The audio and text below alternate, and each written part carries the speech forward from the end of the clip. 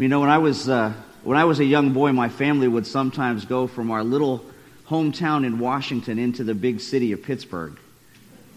I know, right? Yeah, pretty exciting, right? It was pretty cool though, because to get there, you had to go through what's called the Fort Pitt tunnels, which are two inbound car lanes and two outbound car lanes that were bored directly through Mount Washington. And if you've never seen it, it's a pretty spectacular sight. Because before you go into the southwest end of the tunnel, which is literally into the side of a mountain, you see just kind of this regular, run-of-the-mill, everyday Western Pennsylvania rolling hills, kind of like when you go up the rest of Fort King here to get to Dade City. But when you get into the tunnel, and it's very dark, and it's kind of cramped. But then when you get through to the other side, it's like someone flipping on a lamp in the bedroom to wake you up. Because then you see this full panorama of the Pittsburgh skyline. And unless you think that description is just a product of my childhood memory, the New York Times has actually cited this view from the Fort Pitt tunnels as the best way to enter an American city.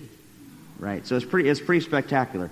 And we're going to look at something equally as dramatic today in our lectionary reading, a reading that also has to do with a mountain and a bright light and a spectacular view, but instead of Mount Washington, we're going to be looking at the Mount of Transfiguration.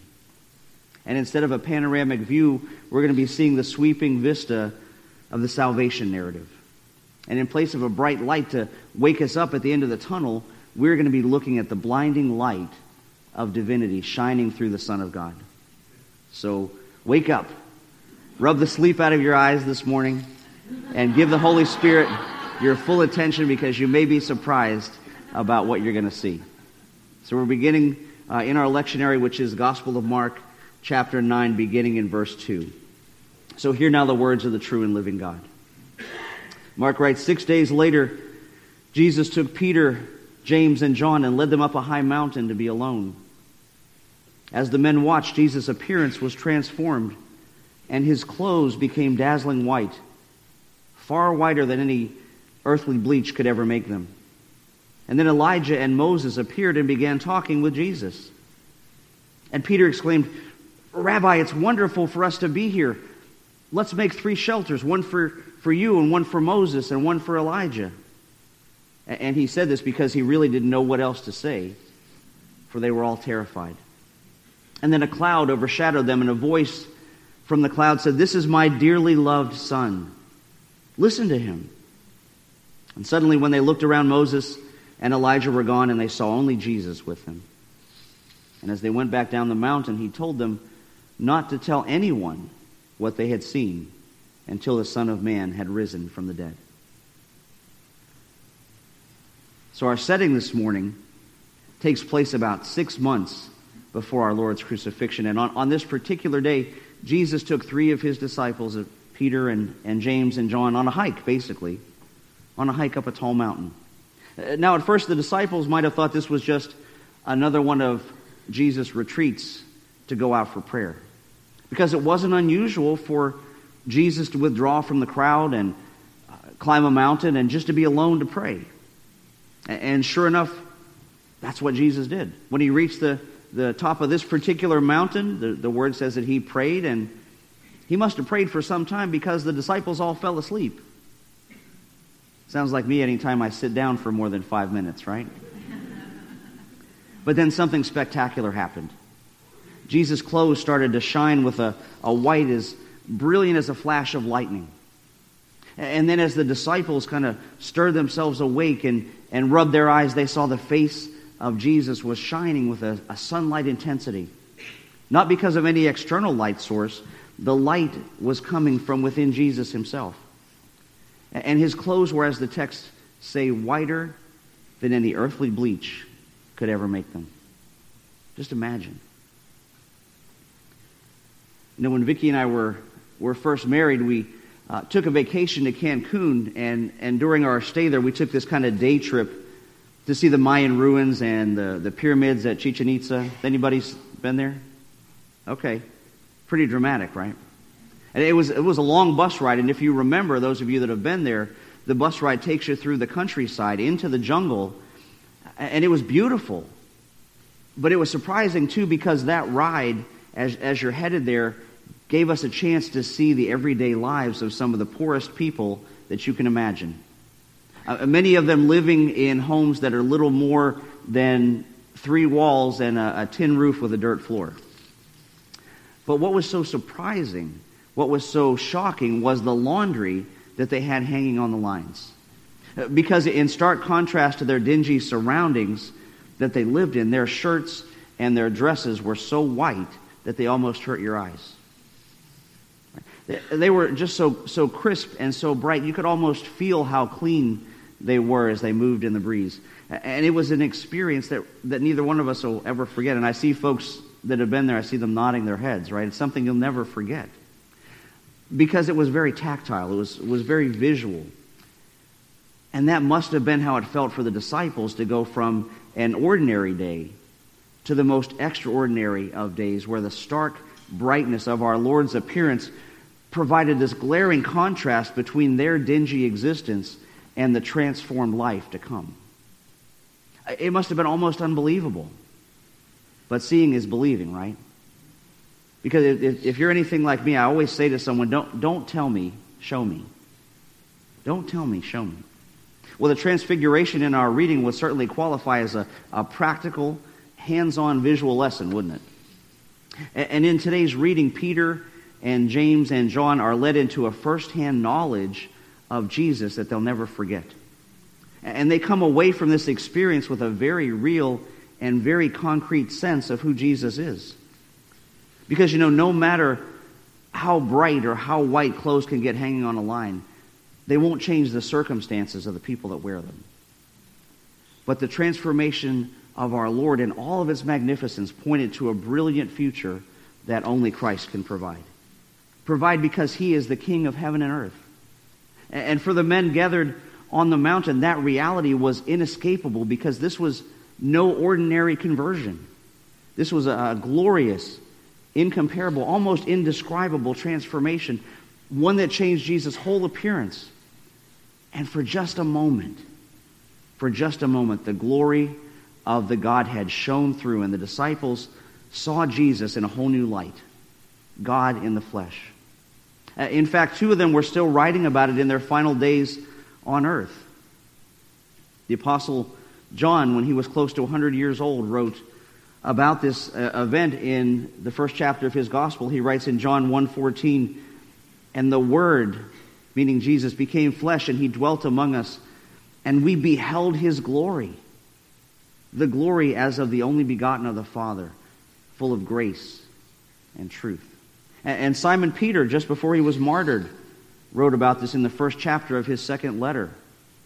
In 2 Peter 1, beginning in verse 16, he writes, "For we are not making up clever stories when we told you about the powerful coming of our Lord Jesus Christ. We saw His majestic splendor with our own eyes when He received honor and glory from God the Father. The voice from the majestic glory of God said to Him, 'This is my dearly loved Son who brings me great joy.' And then he continues, 'We ourselves heard the voice from heaven when we were with Him on the holy mountain.'" You see what an impression it made on them? And when he writes about this scene, Peter, it's almost as if he's remembering it like it happened yesterday. Because how could you ever forget a moment like that? And that's not even the whole story, because as absolutely incredible as the voice from heaven was, and as incredible as the Lord's transformation was, that wasn't the only thing that happened that day. There's one more miracle here kind of tucked in between the two, and that was the appearance of Moses and Elijah. Remember, we read in verse 4 that Elijah and Moses appeared and began talking with Jesus. And Peter exclaimed, "Rabbi, it's wonderful for us to be here. Let's make 3 shelters as memorials. We'll make one for you, and one for Moses, and one for Elijah." Pretty dramatic, right? But what I really wanted to know was, instead of that, was how did Peter recognize Moses and Elijah? How did he know who they were?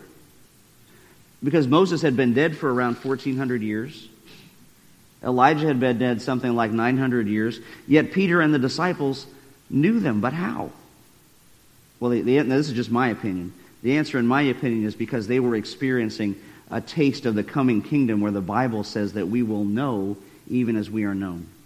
And that will know and be known by everyone. And in the text, when Peter recognized Moses and Elijah, what was Peter's reaction? Right? His immediate response of seeing Jesus transfigured with his face shining like the sun and hearing the voice of the Almighty and seeing arguably two of the greatest prophets that have ever lived is to put up 3 little shacks. Let me build you a couple little shelters, 3 booths, and just camp out right here on the mountain. But then you have to ask, why did he want to do that too? What was Peter's suggestion here? What was he getting after? Well, I think he had in mind the Jewish Feast of Tabernacles, a feast that was given to the people by God through Moses while they were still in the wilderness of Sinai. And we find that, it comes to us from Exodus chapter 23. That reads, each year, this is God speaking to his people, each year you must celebrate 3 festivals in my honor. First, celebrate the festival of unleavened bread. That's the celebration we know as Passover that became the Lord's Supper. And then the word says, for 7 days the bread you eat must be made without yeast, just as I commanded you. Second, celebrate the festival of harvest, when you bring me the first crops of your harvest. And that one was later called the Feast of Pentecost. And the word says, finally, celebrate the Feast of Ingathering, which was later called the Feast of Shelters or Tabernacles, at the end of the harvest season when you have harvested all of your crops from the field. And here's the instruction for how they were to celebrate this festival. Okay, this is the reason that it's called the Feast of Tabernacles. Leviticus 23 continues, for 7 days you must live outside in little shelters. All native-born Israelites must live in shelters. This will remind each new generation of Israelites that I made their ancestors live in shelters in the wilderness when I rescued them from the land of Egypt. I am the Lord your God.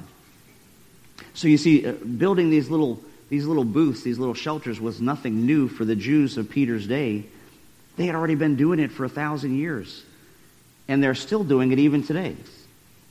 If you have any Jewish friends or neighbors, you can see them, these little shelters put up in yards or on patios in Jewish homes, depending on the time of year, anytime from late September to late October. And they're supposed to recall Israel's hastily built lodgings in the wilderness and God's provision for them while they're traveling as strangers and pilgrims in the Exodus. So even though Peter was a little hasty here in wanting to build 3 of these sheds on the mountains, he wasn't crazy. He was on to something. Because the transfiguration of Jesus is in a sense the ultimate fulfillment of that ancient feast. The fulfillment being that God would dwell, that he would tabernacle among his people through the incarnation. Just like we read in John 1:14, the Word became flesh and he made his dwelling among us. He pitched his tent here with us. He took up residence right here on planet Earth. The one who put the planets in their place and keeps them spinning around. The one who calls forth the stars and the mountains and the hills. The one who made every creature that lives on earth. Our holy God became incarnate. That is, he came in the flesh, tended his glory in humanity, and was conceived by the Holy Spirit and born of the Virgin Mary. For us. For us. And there's something else very important here, an element of this festival not to miss too, because it was also a feast to celebrate the ingathering of the harvest. You could think about it as basically like a larger version of our Thanksgiving celebration. It was a time of thanksgiving for the autumn harvest and prayers for abundant rain to prepare the soil for the next season. And it was also meant to foreshadow the spiritual harvest at the end of the age. So it's more than just a reminder of past deliverance in the wilderness, because these tabernacles pointed to a time when the people of all nations will flock to Jerusalem to worship the Lord. In fact, the prophet Zechariah had written about it and said that when the Messiah reigns on earth in the millennial kingdom, that he'll require, not request, but require all nations to come and celebrate this very feast, this festival of tabernacles in Jerusalem. And I think even more interesting, it seems like this is the only Old Testament festival that lasts into eternity. So I want to read this to you from Zechariah chapter 14. He says, in the end, the enemies of Jerusalem who survive will go up to Jerusalem each year to worship the King, the Lord of heaven's armies, and to celebrate the festival of shelters. Any nation in the world that refuses to come to Jerusalem to worship the King, the Lord of heaven's armies, will have no rain. And other nations will also be punished if they don't go to celebrate the festival of shelters. So what was Peter thinking when he made this request of Jesus to build these shelters? Well, Peter here is basically pushing for the millennial kingdom to begin right then. He's ready. He knows that passage from Zechariah, and he wants the kingdom to come right now. But as always, he's jumping a little ahead of the gun, isn't he? He's kind of running out ahead of God's plan, but you can't blame him though, right? Who wouldn't want the millennial kingdom to start right now? But if you notice in his eagerness, he kind of interrupted an important conversation that was going on between Jesus and Moses and Elijah. And wouldn't you just love to have overheard what they were saying? Right? Wouldn't you love to know exactly what Moses and Elijah were talking about? I mean, I would, but then my wife always tells me I'm the most curious person on the planet. Right? Because I always want to know the story behind the story. I think that's the kind of curious she meant when she said that. Anyway, she said I'm the most curious person on the planet. But either way, I really did want to know, and for that we have to pick up a piece of this story from its recounting in the Gospel of Luke. So this is Luke chapter 9, verse 28 to 36. Same story. Jesus took Peter, John, and James up a mountain to pray, and as he was praying, the appearance of his face was transformed, and his clothes became dazzling white. Suddenly 2 men, Moses and Elijah, appeared and began talking to Jesus, and they were glorious to see. Now, here's the part I want you to catch. And they were speaking about his exodus from the world, which was about to be fulfilled in Jerusalem. So now we know what they were talking about, right? It says they spoke to him about his exodus, which was meant to be brought to fulfillment in Jerusalem, referring, of course, to his death. So now that word exodus is never used for death anywhere else in the Bible, but it is here. The Old Testament uses the word exodus to describe bringing the children of Israel out of slavery and into the promised land, but here, Moses, representing that Old Testament deliverance, spoke to Jesus about another kind of exodus, one that would be accomplished by his sacrifice on the cross, which he fulfilled at Jerusalem. And that's really what Jesus did for all of us, right? He brought all of us, deliverance from slavery to sin, and that was our exodus into the promise of God's kingdom. Now admittedly, the text doesn't give us Moses' exact words to Jesus, but in the context, I imagine Moses could have said, now, Lord, the time is almost here. The time for you to fulfill the law that was given to me on Mount Sinai. The law that requires the death of a substitute for a sinner. The law that says in Leviticus 17:11, it is the blood given in exchange for a life that makes purification possible.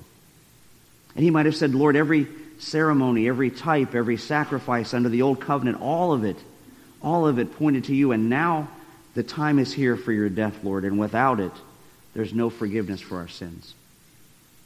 And then there's Elijah, who represented the Old Testament prophets looking ahead for the Messiah. And as he spoke to Jesus, he could have said something like, Lord, since the beginning, all the prophets, all of them, including myself, pointed to your work of redemption. And we preached and we taught through the inspiration of the Spirit that the Son of God would suffer for the sins of his people. Just like Isaiah says, for all we like sheep have gone astray, and the Lord has laid on you, Jesus, the iniquity of all of us, and that it's only by your stripes that we're healed. That's the conversation that Peter interrupts here, right? But even before Peter could finish his words, God the Father interrupted him. Because we read, in the cloud overshadowed them, and a voice from the cloud said, this is my dearly loved Son. Listen to him. Right? It's almost like he said, hush up, Peter. Listen to somebody else for a change. Right? And so in the same way that the disciples knew who Moses and Elijah were, they knew who was speaking to them from the cloud. They didn't have to ask. They knew they were in the presence of God, and even more frightening, they knew they were sinners in God's holy presence. And when they heard God speak, they were afraid. But the story of the transfiguration wasn't meant to scare them or us into trusting and believing in God, because look how quickly Jesus was there to reassure them.